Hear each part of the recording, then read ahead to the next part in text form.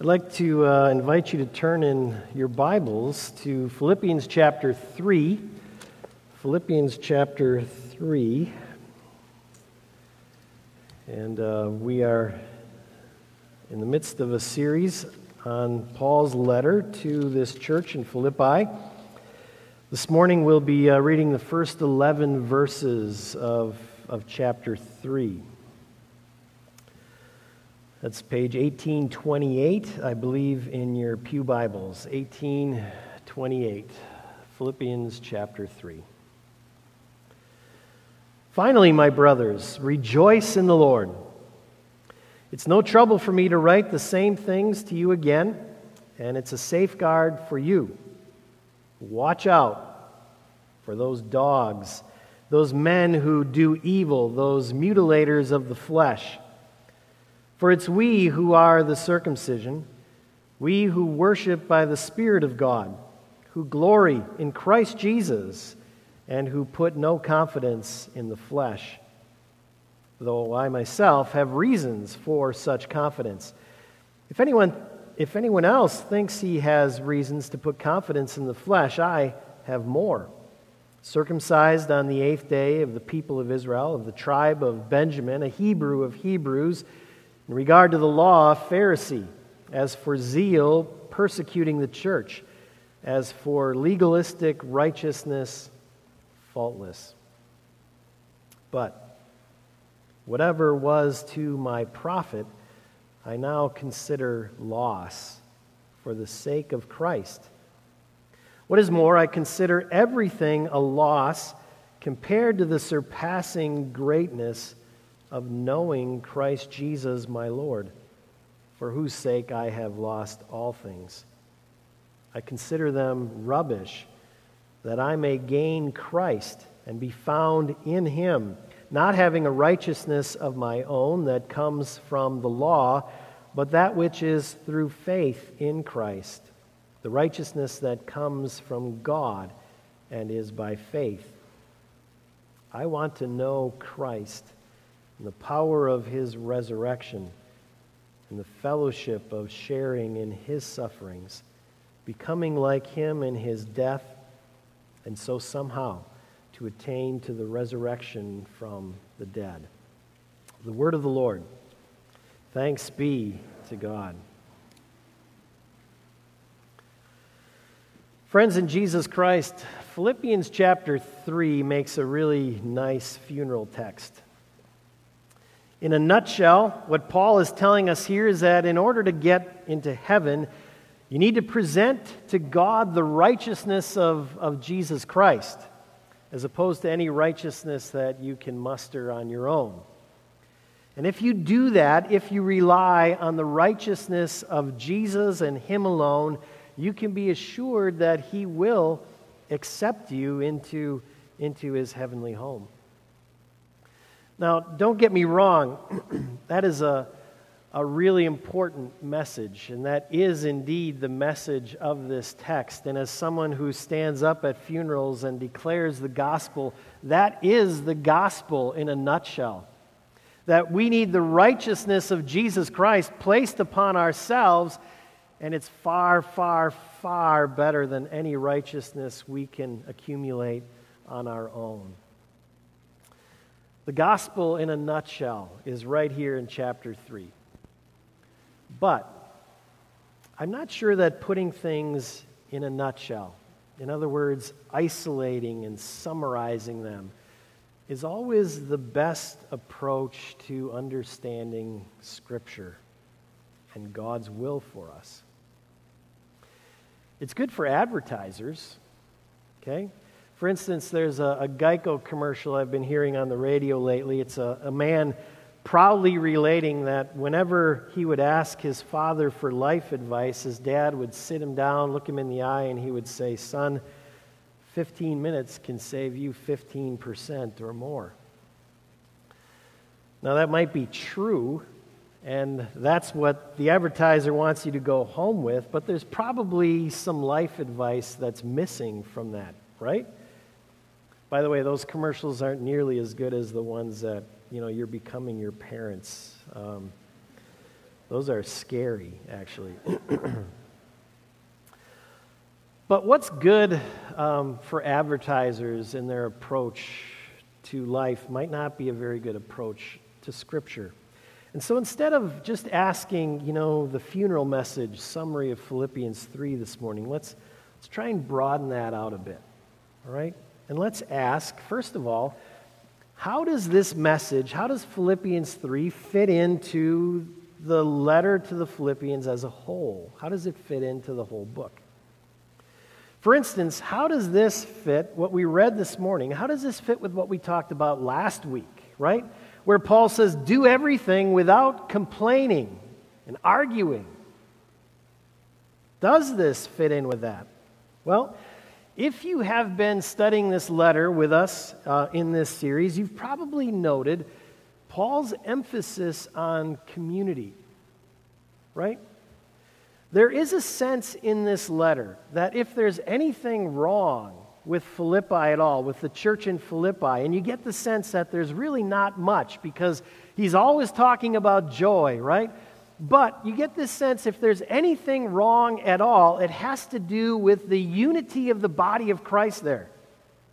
For instance, Paul uses the word partnership or fellowship over and over. It's that Greek word koinonia, as if not only to stress what they are, but what they are supposed to be.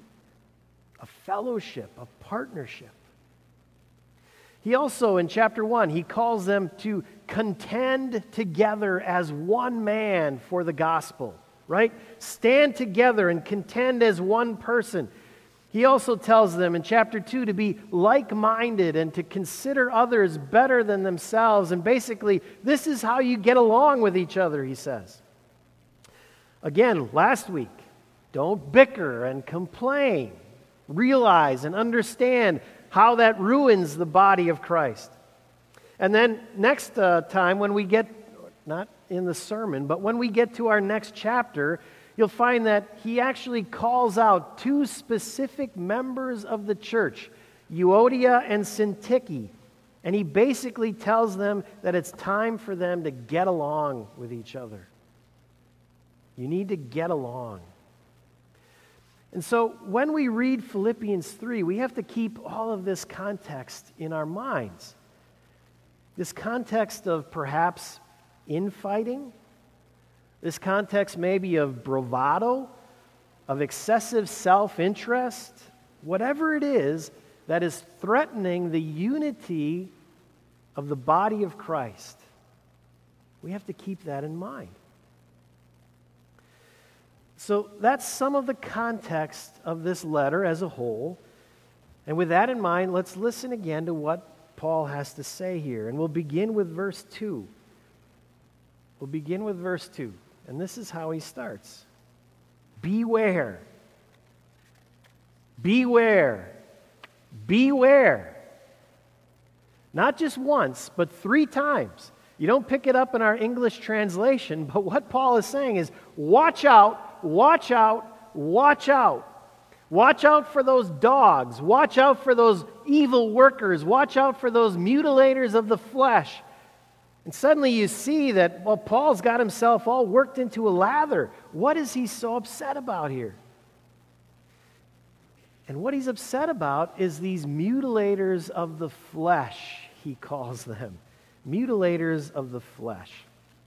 And what you have here is Paul is really in the Greek, he's using a pun. Okay, Pastor Brandon would have loved this text because he loved puns. But what Paul is doing here is he's making a pun on the word circumcision. Okay? In the Greek, the circumcision literally means to cut around. Okay? And 50% of us here this morning just got a little uncomfortable. The word that Paul uses here is not circumcision, but it's the word concision. In the Greek, it means actually to cut up, which makes that 50% of us even more uncomfortable. Because what Paul is saying is that there are people in Philippi who are trying to turn circumcision into concision. There are people here who are not cutting around, but they are cutting up. They are mutilating the body of Christ. So what's that all about? Well, to understand what Paul is getting at here, to understand this concept of circumcision, again, we have to get a broader context. Okay? And we have to look even farther than just the letter to the Philippians. And so let's try and get a little more context. Only this time let's go all the way back to the creation story, the beginning. Okay? In the beginning. Let's consider the larger sweep of all of Scripture. You know how the story begins. In the beginning, God. Right? In the beginning, God created. The story begins with a God who is actually a triune God. It's a triune God who creates. A God, in other words, who has always existed in community. Right? Father, Son, and Holy Spirit. The same and yet different.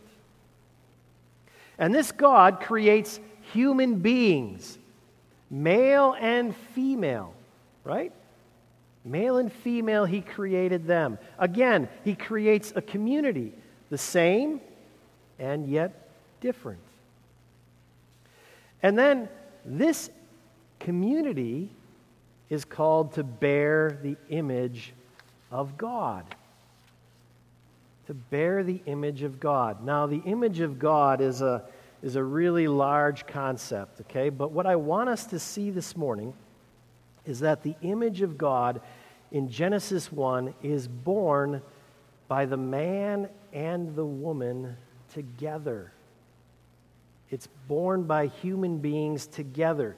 Together they bear the image of God. Together they will rule the earth and subdue it in God's name. Together they will cultivate the earth and harness its potential. Together they will bear fruit.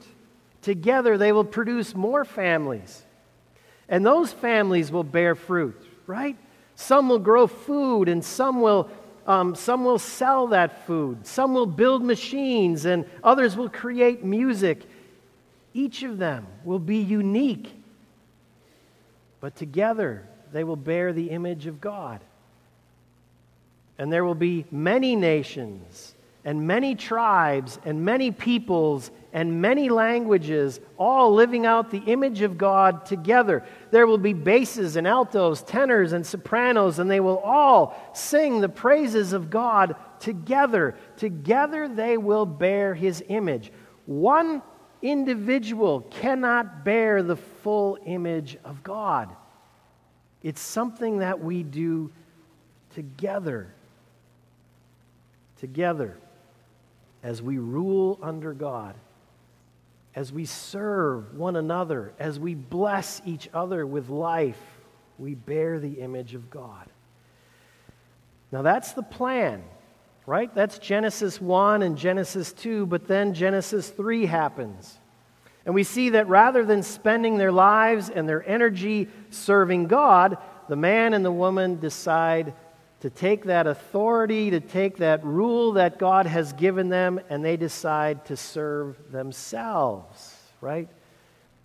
And they cultivate not only blessings for the people around them, but also curses for the people around them.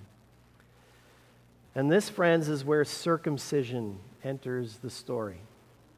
In Genesis 12, circumcision, God steps in to save. Circumcision was a sign of the covenant, okay? And the covenant is a promise. It's a partnership. If you were circumcised, okay, this was a sign that you had entered into a partnership with God. You had become a partner with God in His goal to bless all the families of the earth, all the peoples of the earth. His goal to bring all peoples back into fellowship with Himself, back into submission to His own rule, His own authority. That was the original message to Abraham. Abraham, you and your family and your family's families, they will all serve as my partners to bless all the families of the earth, right? To bring everyone together under my authority.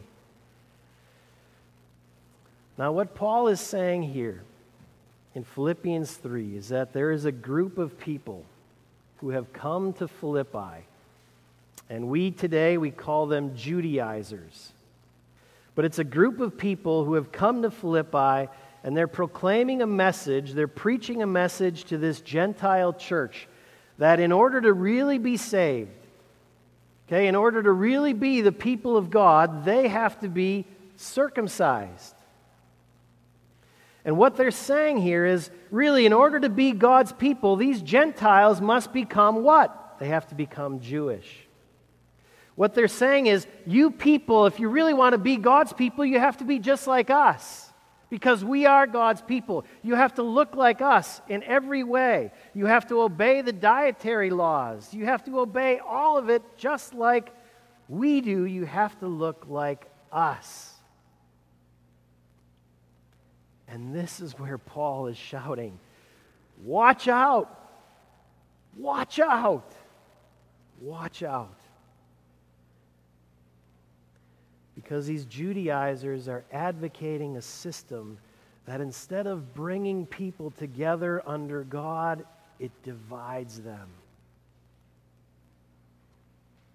Note how Paul calls these people dogs. Okay, this is ironic. All right? Dogs was a derisive term, but it was a term that was most used by the Jews in referring to Gentiles. Okay? They called the Gentiles dogs. They were worthless trash in the eyes of the Jews. They were created to be burned in the eyes of the Jews. They were dogs.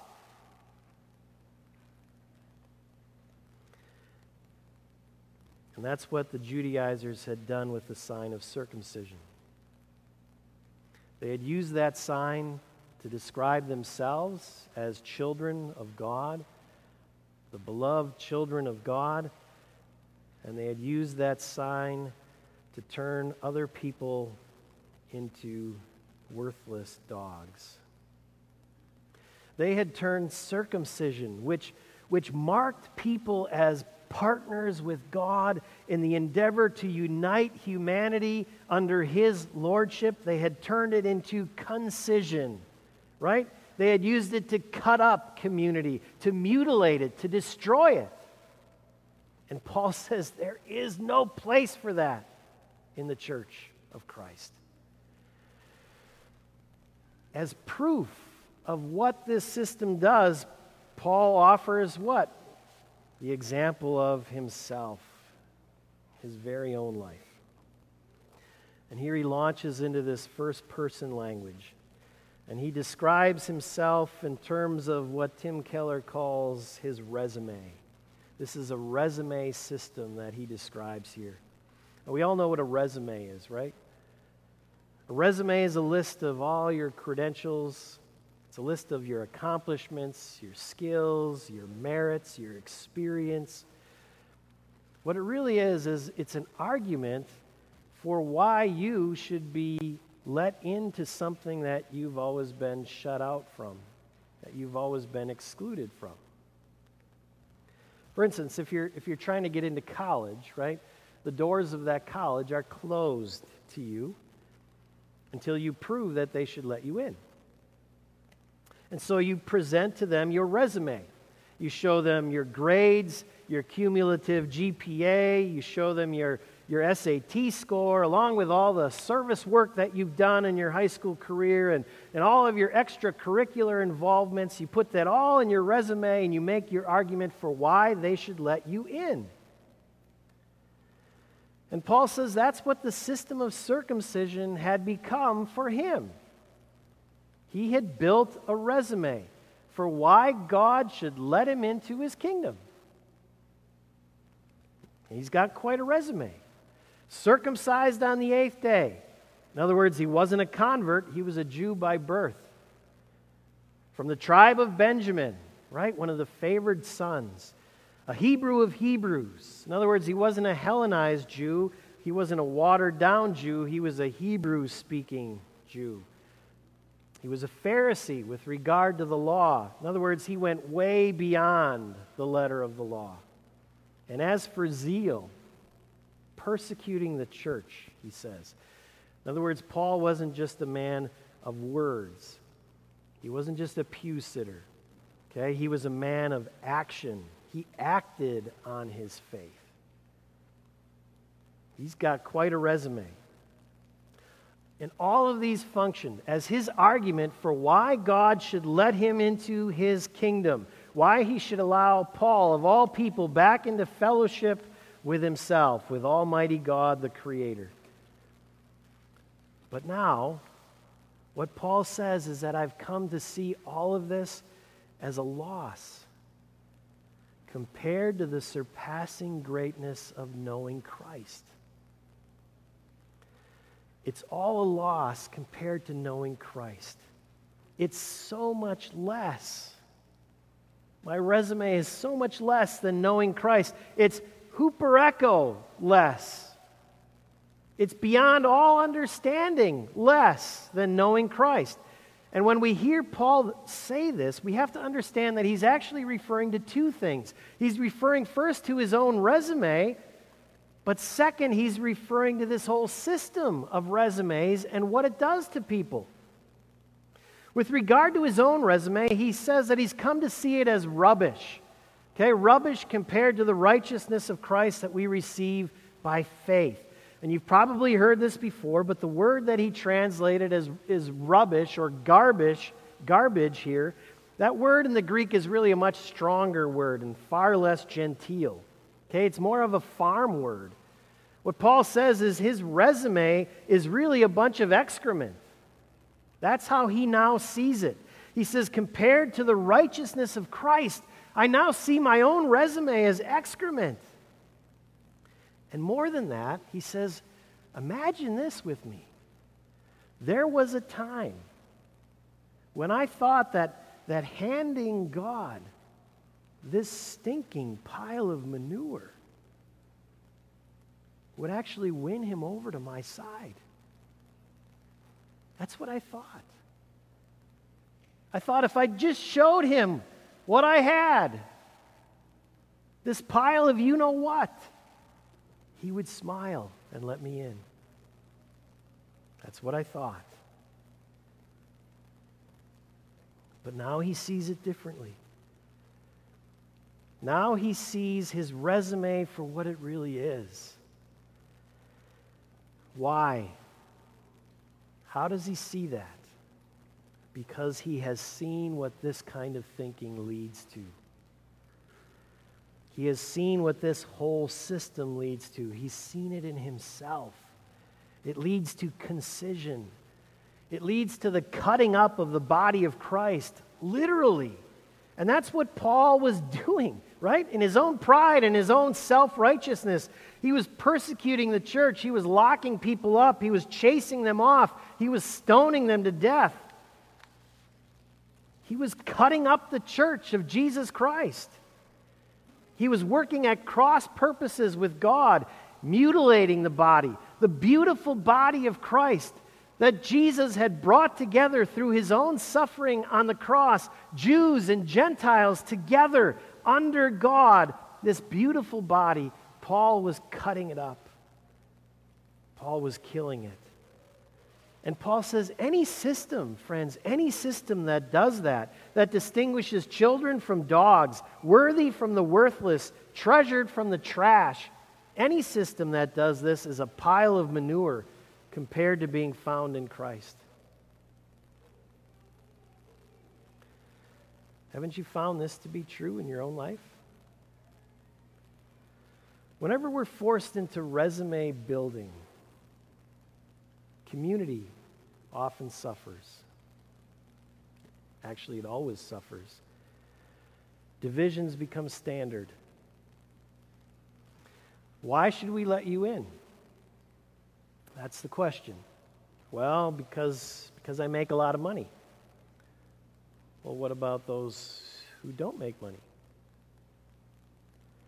Why should we let you in? Well, because I'm of a certain ethnicity. If you're not Dutch, you're not much. Why should we let you in? Well, because of my appearance. Well, what if your waist is larger than most? Why should we let you in? Well, because I look like you do. What about those who look differently? John Ortberg has a little fun with this idea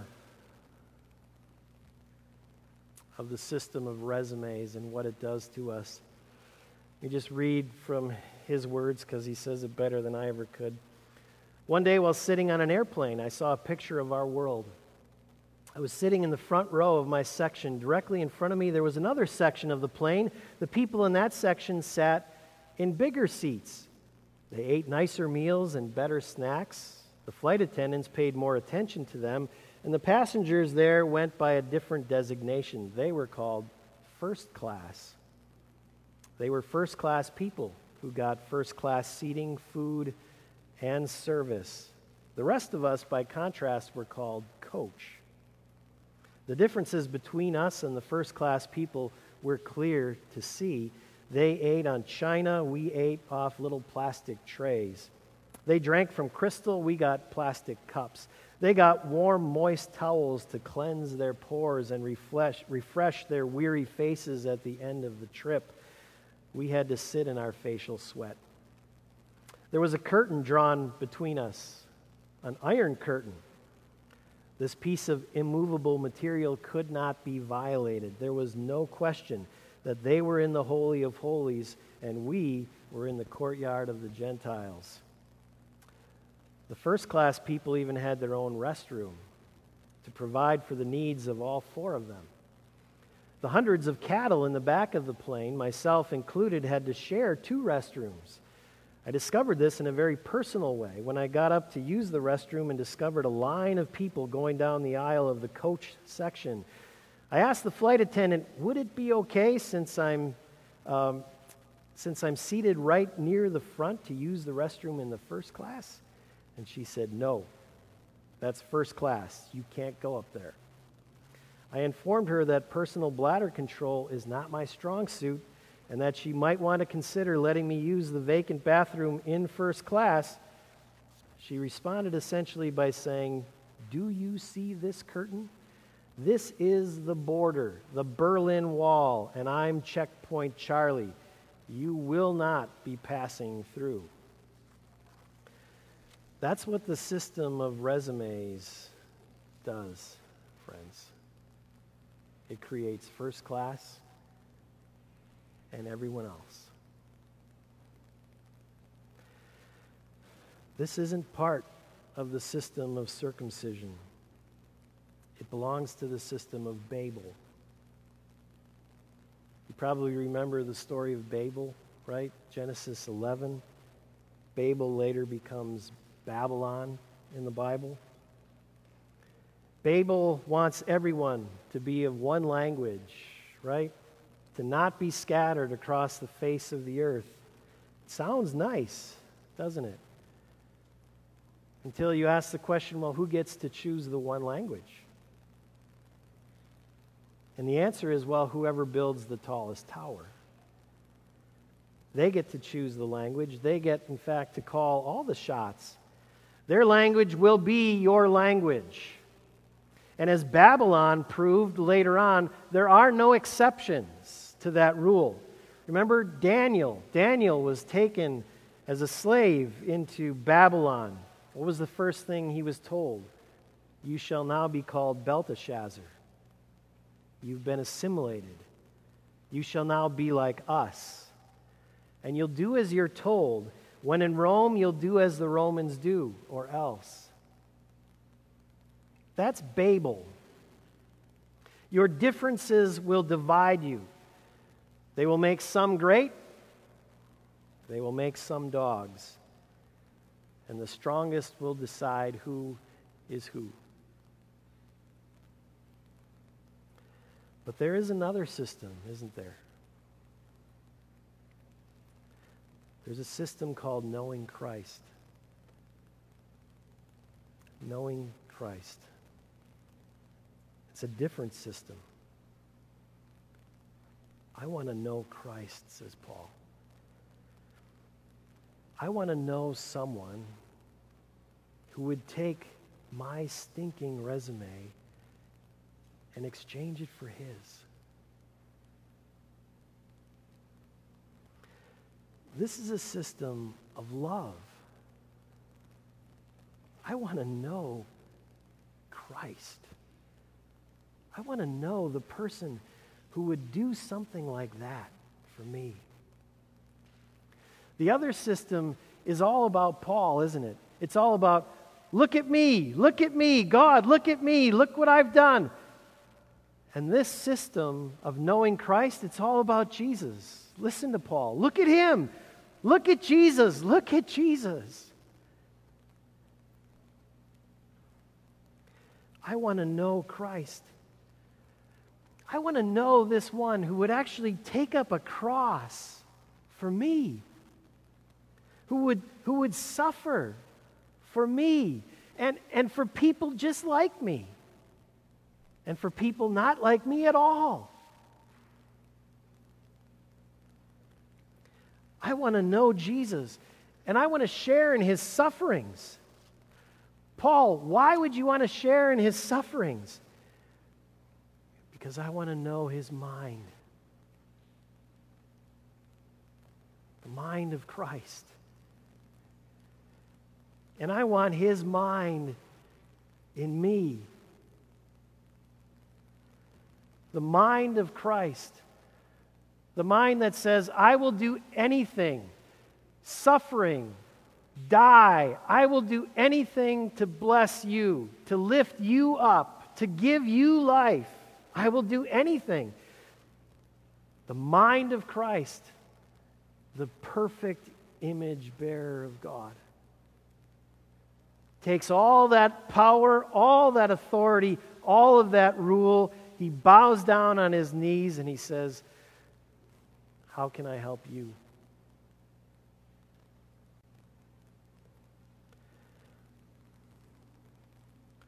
He does it all to bless others, to lift others up, to give them life.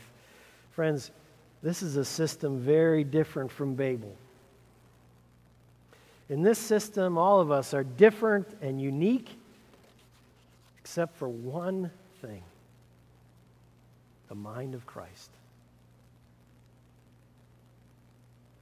The people of Christ have in them the mind of Christ. And that's where you find the bigger story. This Jesus, he doesn't just save me from death, although that's such an incredible thing. But in life, he restores in me the very image of God, where I become someone new, who wants to rule in the name of God and use whatever I have for the lifting up and the blessing of others. And in restoring that image in me, we see him restoring that image in all of humanity. It's called the church. A place filled with all sorts of people, but also all sorts of people filled with the mind of Christ. Let's be that people. Let's pray.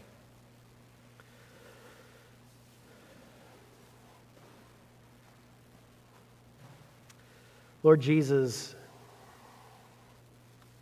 it's in your righteousness that we stand before God. Only in your righteousness.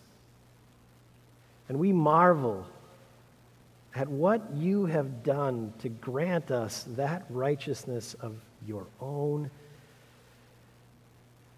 In fact, we marvel so much that we have fallen in love with you, and we want your mind, that same mind that did all of that for us. We want that mind in ourselves. Grant us that gift through the power of your Holy Spirit and the grace of your Almighty Father. Lord Jesus, we pray this in your name. Amen.